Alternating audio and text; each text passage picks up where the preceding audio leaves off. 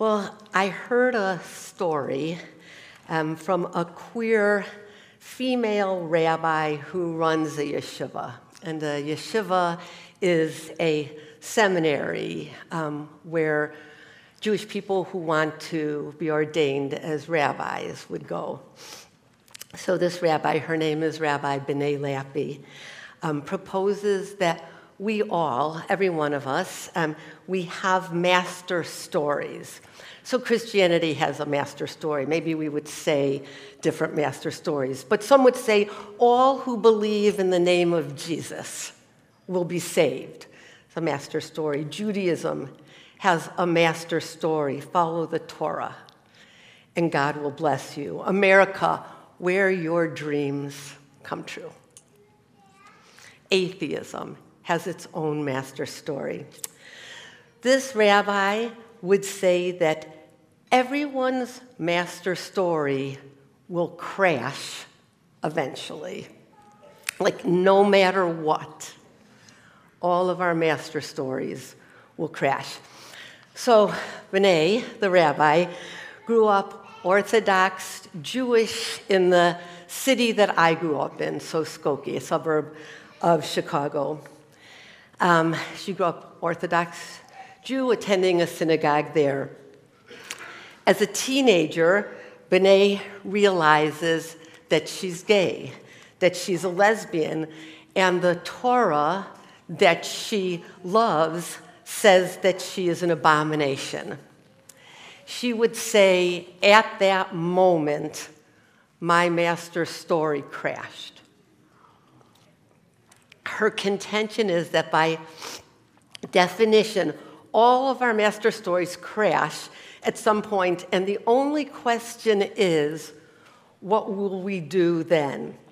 So B'nai says that when her master story crashed, she packed her bags, moved to Japan, began chanting, and was going to study to become a Buddhist monk. She believes that we have three choices when our stories crash. Choice one is to stay put, kind of to live with it, maybe in some kind of denial, but stay in the system, continue to get the perks that staying in the particular system offer you, as those perks are provided. But you don't have to challenge anyone. You don't have to come out in some way. You just kind of keep doing your thing, even though maybe the system is no longer working for you. The second choice, B'nai would say, is the opposite side of that same coin. We just say, forget it, right? I'm out of here. So B'nai moved to Japan and studied Buddhism and loved it. She was on her way to becoming a Buddhist monk. And B'nai would say that most people choose one of these two options, right? And in today's religious landscape, obviously option two is trending, right? There's lots of craziness in my belief system. It seems really flawed on closer inspection. This thing that I thought was amazing is in fact deeply troubling at times and maybe incompatible with who I am. But B'nai would say that there is a third option. Right before B'nai began her studies to become a Buddhist monk, while in Japan, she found a Jewish rabbi. I don't know if there are many Jewish rabbis in Japan. I haven't been there.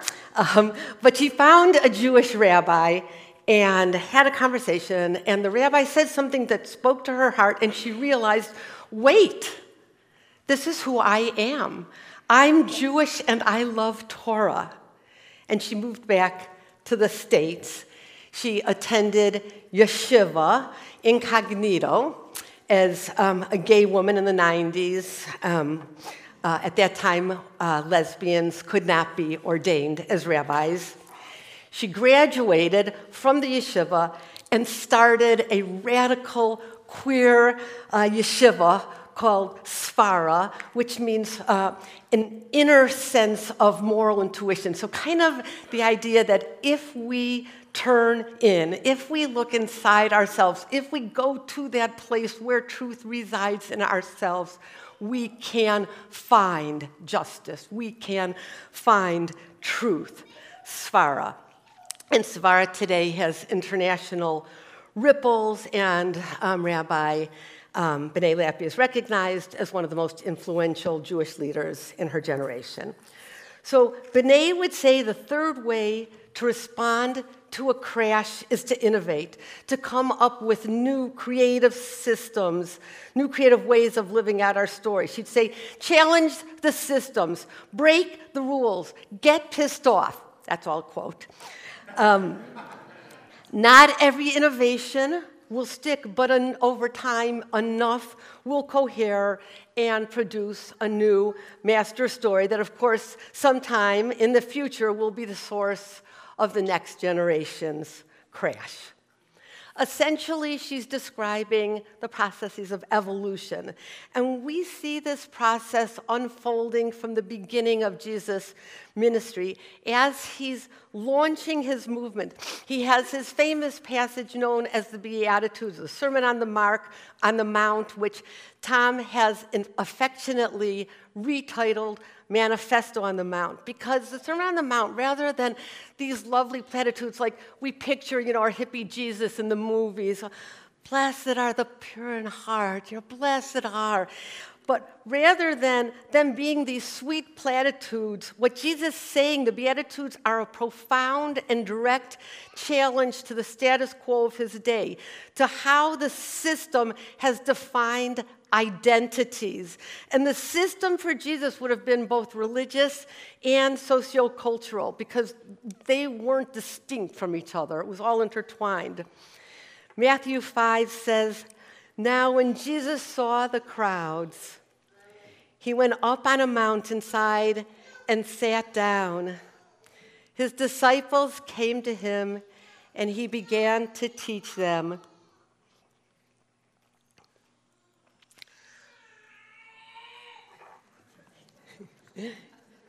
He said, blessed are the poor in spirit, for theirs is the kingdom of heaven. Blessed are those who mourn, for they will be comforted. Blessed are the meek, for they will inherit the earth. Blessed are those who hunger and thirst for justice, for they will be filled. Blessed are the merciful, for they will be shown mercy. Blessed are the pure in heart, for they will see God. Blessed are the peacemakers, for they will be called children of God. Blessed are those who suffer harm for the sake of justice, for theirs is the kingdom of heaven. What Jesus is doing in the Beatitudes is turning upside down some dearly held social conceptions of what certain states of being mean, right? Most societies, most cultures, our culture celebrates advancement, accumulation, amassing things to ourselves, building our empires. Jesus is genuinely redefining what constitutes both a sign of and a state of blessedness, of being blessed by God. I don't think Jesus is looking at his audience and saying, there's a lot of poor people in my audience, and I need to adjust what I say to speak to these people. Of course not. Jesus believes what he's saying, and he's made it his task to convince his listeners. Blessed are the poor. So some of the gospel writers say poor in spirit. Some just say blessed are the poor, because theirs is the kingdom of God. Blessed are the meek, the human impetus to become strong, competent, assertive. Like, we don't want to be meek. Like, I don't want you to say, that Adey, I love her. She's so meek. Right? We have this fantasy of the sufficient self, and that's what we think we are supposed to attain. Jesus is working with the concept of blessedness, of receiving God's kingdom, but instead of attaining, amassing, building our own empires of prosperity doctrine, Jesus talks about emptying, diminishing, impoverishing self. Blessed are the poor. Theirs is the kingdom of God. I love the mystics. I spent a year of COVID being mentored, I like to say, by Teresa of Avila, St. Teresa, reading one of her books and just being blown away the whole time. I think Teresa is how I made it through COVID. But mystics are always in this pursuit of self-emptying such that it leads to deeper connection with God and with blessedness. And it's not just the poor that Jesus says. It's those who mourn. It's the merciful. It's the peacemakers. It's those who are persecuted for the sake of justice. And of course, when Jesus Jesus is reimagining a society where everyone has enough, where all humans would flourish, where all of us would thrive. And of course, it's not just the Beatitudes. It's every time Jesus says, "You've heard it said, but I say." He's reimagining. He's innovating. It's every story. It's every parable that reimagines a new way of living out his faith. Our tendency, without thinking about it, is to think of Jesus as a good Christian. But of course, Jesus has never heard of Christianity. Jesus is a good Jew who is offering critique in a tradition of the prophets that Jesus would have been so familiar with, grown up with, and innovating new ways of spirituality and new ways of living. So what I want to do with the rest of our time is ask the question: how do we know when we're in a crash? When we find ourselves in a crash, is it always best to choose option 3? If we are choosing option 3, what does it mean? What might it look like? So just take a moment and think. Either, am I currently in some kind of crash? Have I ever been in some kind of crash?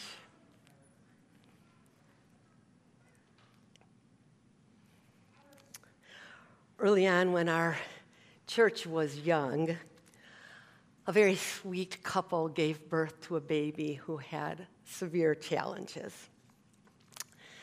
A handful of that couple's friends felt really strongly that they heard from God if they fasted and prayed and created prayer chains, that God would heal the little baby. And so they did that. They fasted and prayed. Unfortunately, that baby did not survive. We were a smaller community then. It was horrible, obviously devastating for the parents and for the family and for our community. But for the friends who felt convinced that God spoke to them and God said, "I will heal this baby," their master story crashed. I remember as a young leader in a local church learning that a spiritual hero of mine, we were in the Vineyard movement, and the big thing was praying for people and watching the activity of the Spirit and praying for the sick, and the sick person said, "Oh my gosh, I'm healed," and that's a big deal. So the spiritual heroes were the people who we would have said moved in power. And there was this guy, and I'd been at conferences and seen him praying for people, and he seemed to always know what God was doing and where the Spirit was moving. I was like, oh, I just want to be just like him. And I thought about it a lot, and I watched him. And I was young, and at some point, I learned that this guy was sexually abusing young women that he was praying for. In my mind, that was impossible. It was not 2023 where we're reading about this every day in the newspaper.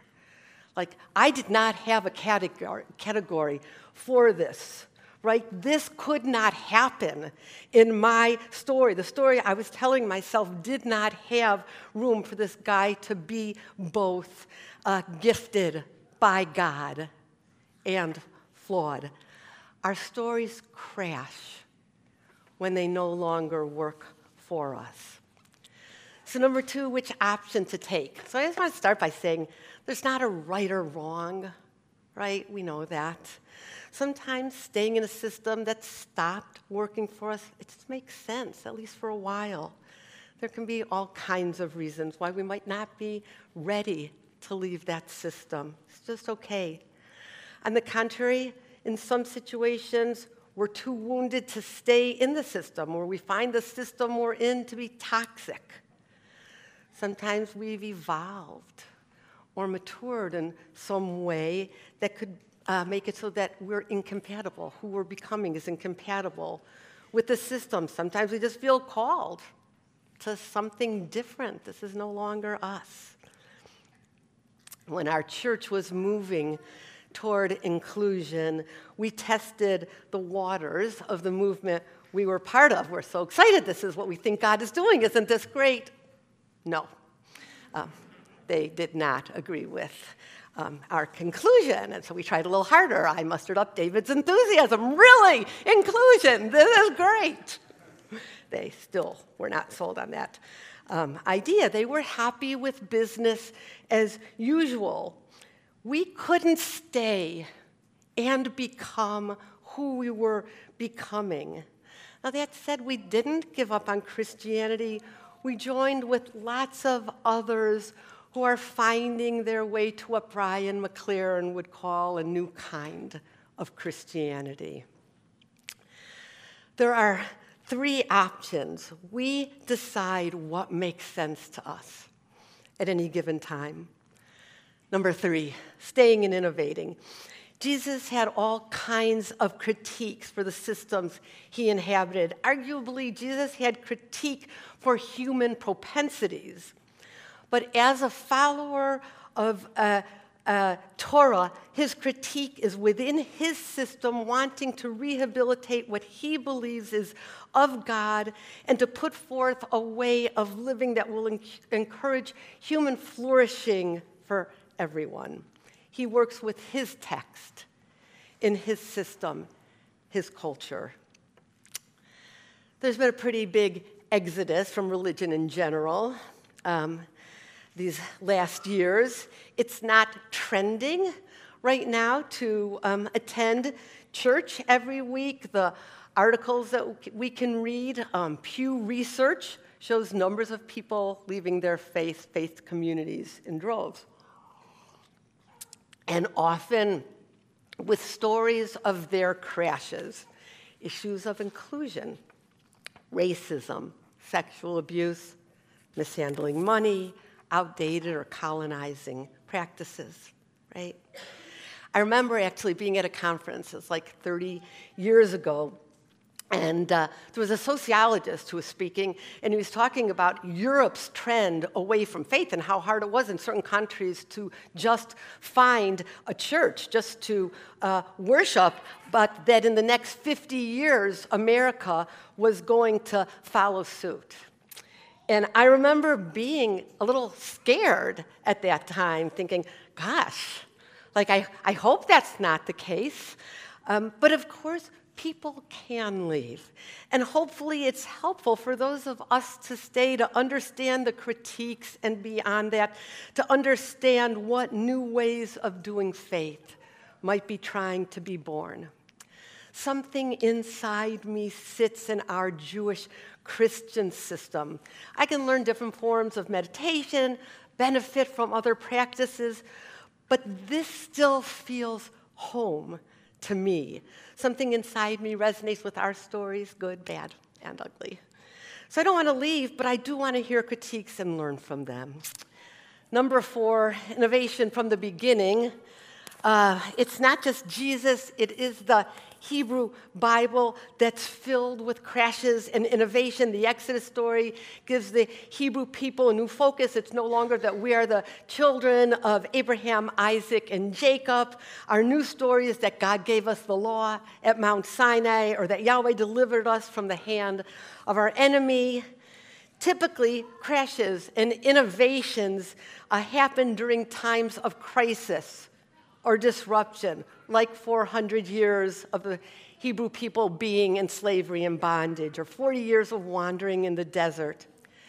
And then a few hundred years later, when the first temple was destroyed and many people, Jewish people, were deported to Babylon, and there's, again, dramatic changes in the master story and how the people of God live out their faith. There's a theologian some of you may have heard of. Her name is Phyllis Tickle, and she believes that Christianity has a major disruption every 500 years, causing us to rethink our master story. She would argue that the last one was the Reformation and that we are in the middle of one right now. And 5, who we are at Sanctuary. While there's no one voice, obviously, for our community, we recognize that we do need a different kind of space. We know that we need inclusion, and we know that we need to learn from those who we have historically excluded.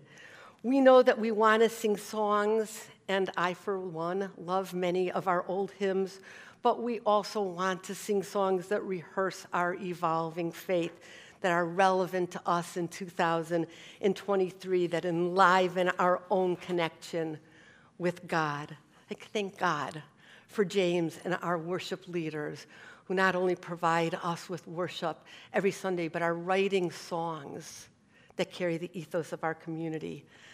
For Leanna, David shared earlier about our kids' wing, but Leanna, our kids' wing leaders are constantly asking the question, how to tell these ancient stories, these Bible stories, to our children in a way that will fill them with love of God, in a way that will help them know that God loves them, that will help them love their neighbor. Much of our thinking about who is our neighbor has changed over the years, and our stories need to reflect that change. I think it's an amazing opportunity, actually, to be a part of a community that is constantly seeking the Holy Spirit's help to reveal the awesomeness of who Jesus is and what our story is, and practices and rituals that are alive and resonate with us today. I'll close by saying that crashes can be really helpful in the long run, even if they're really painful as they happen. Many of you know that I identify as a Jewish person with a faith in Jesus.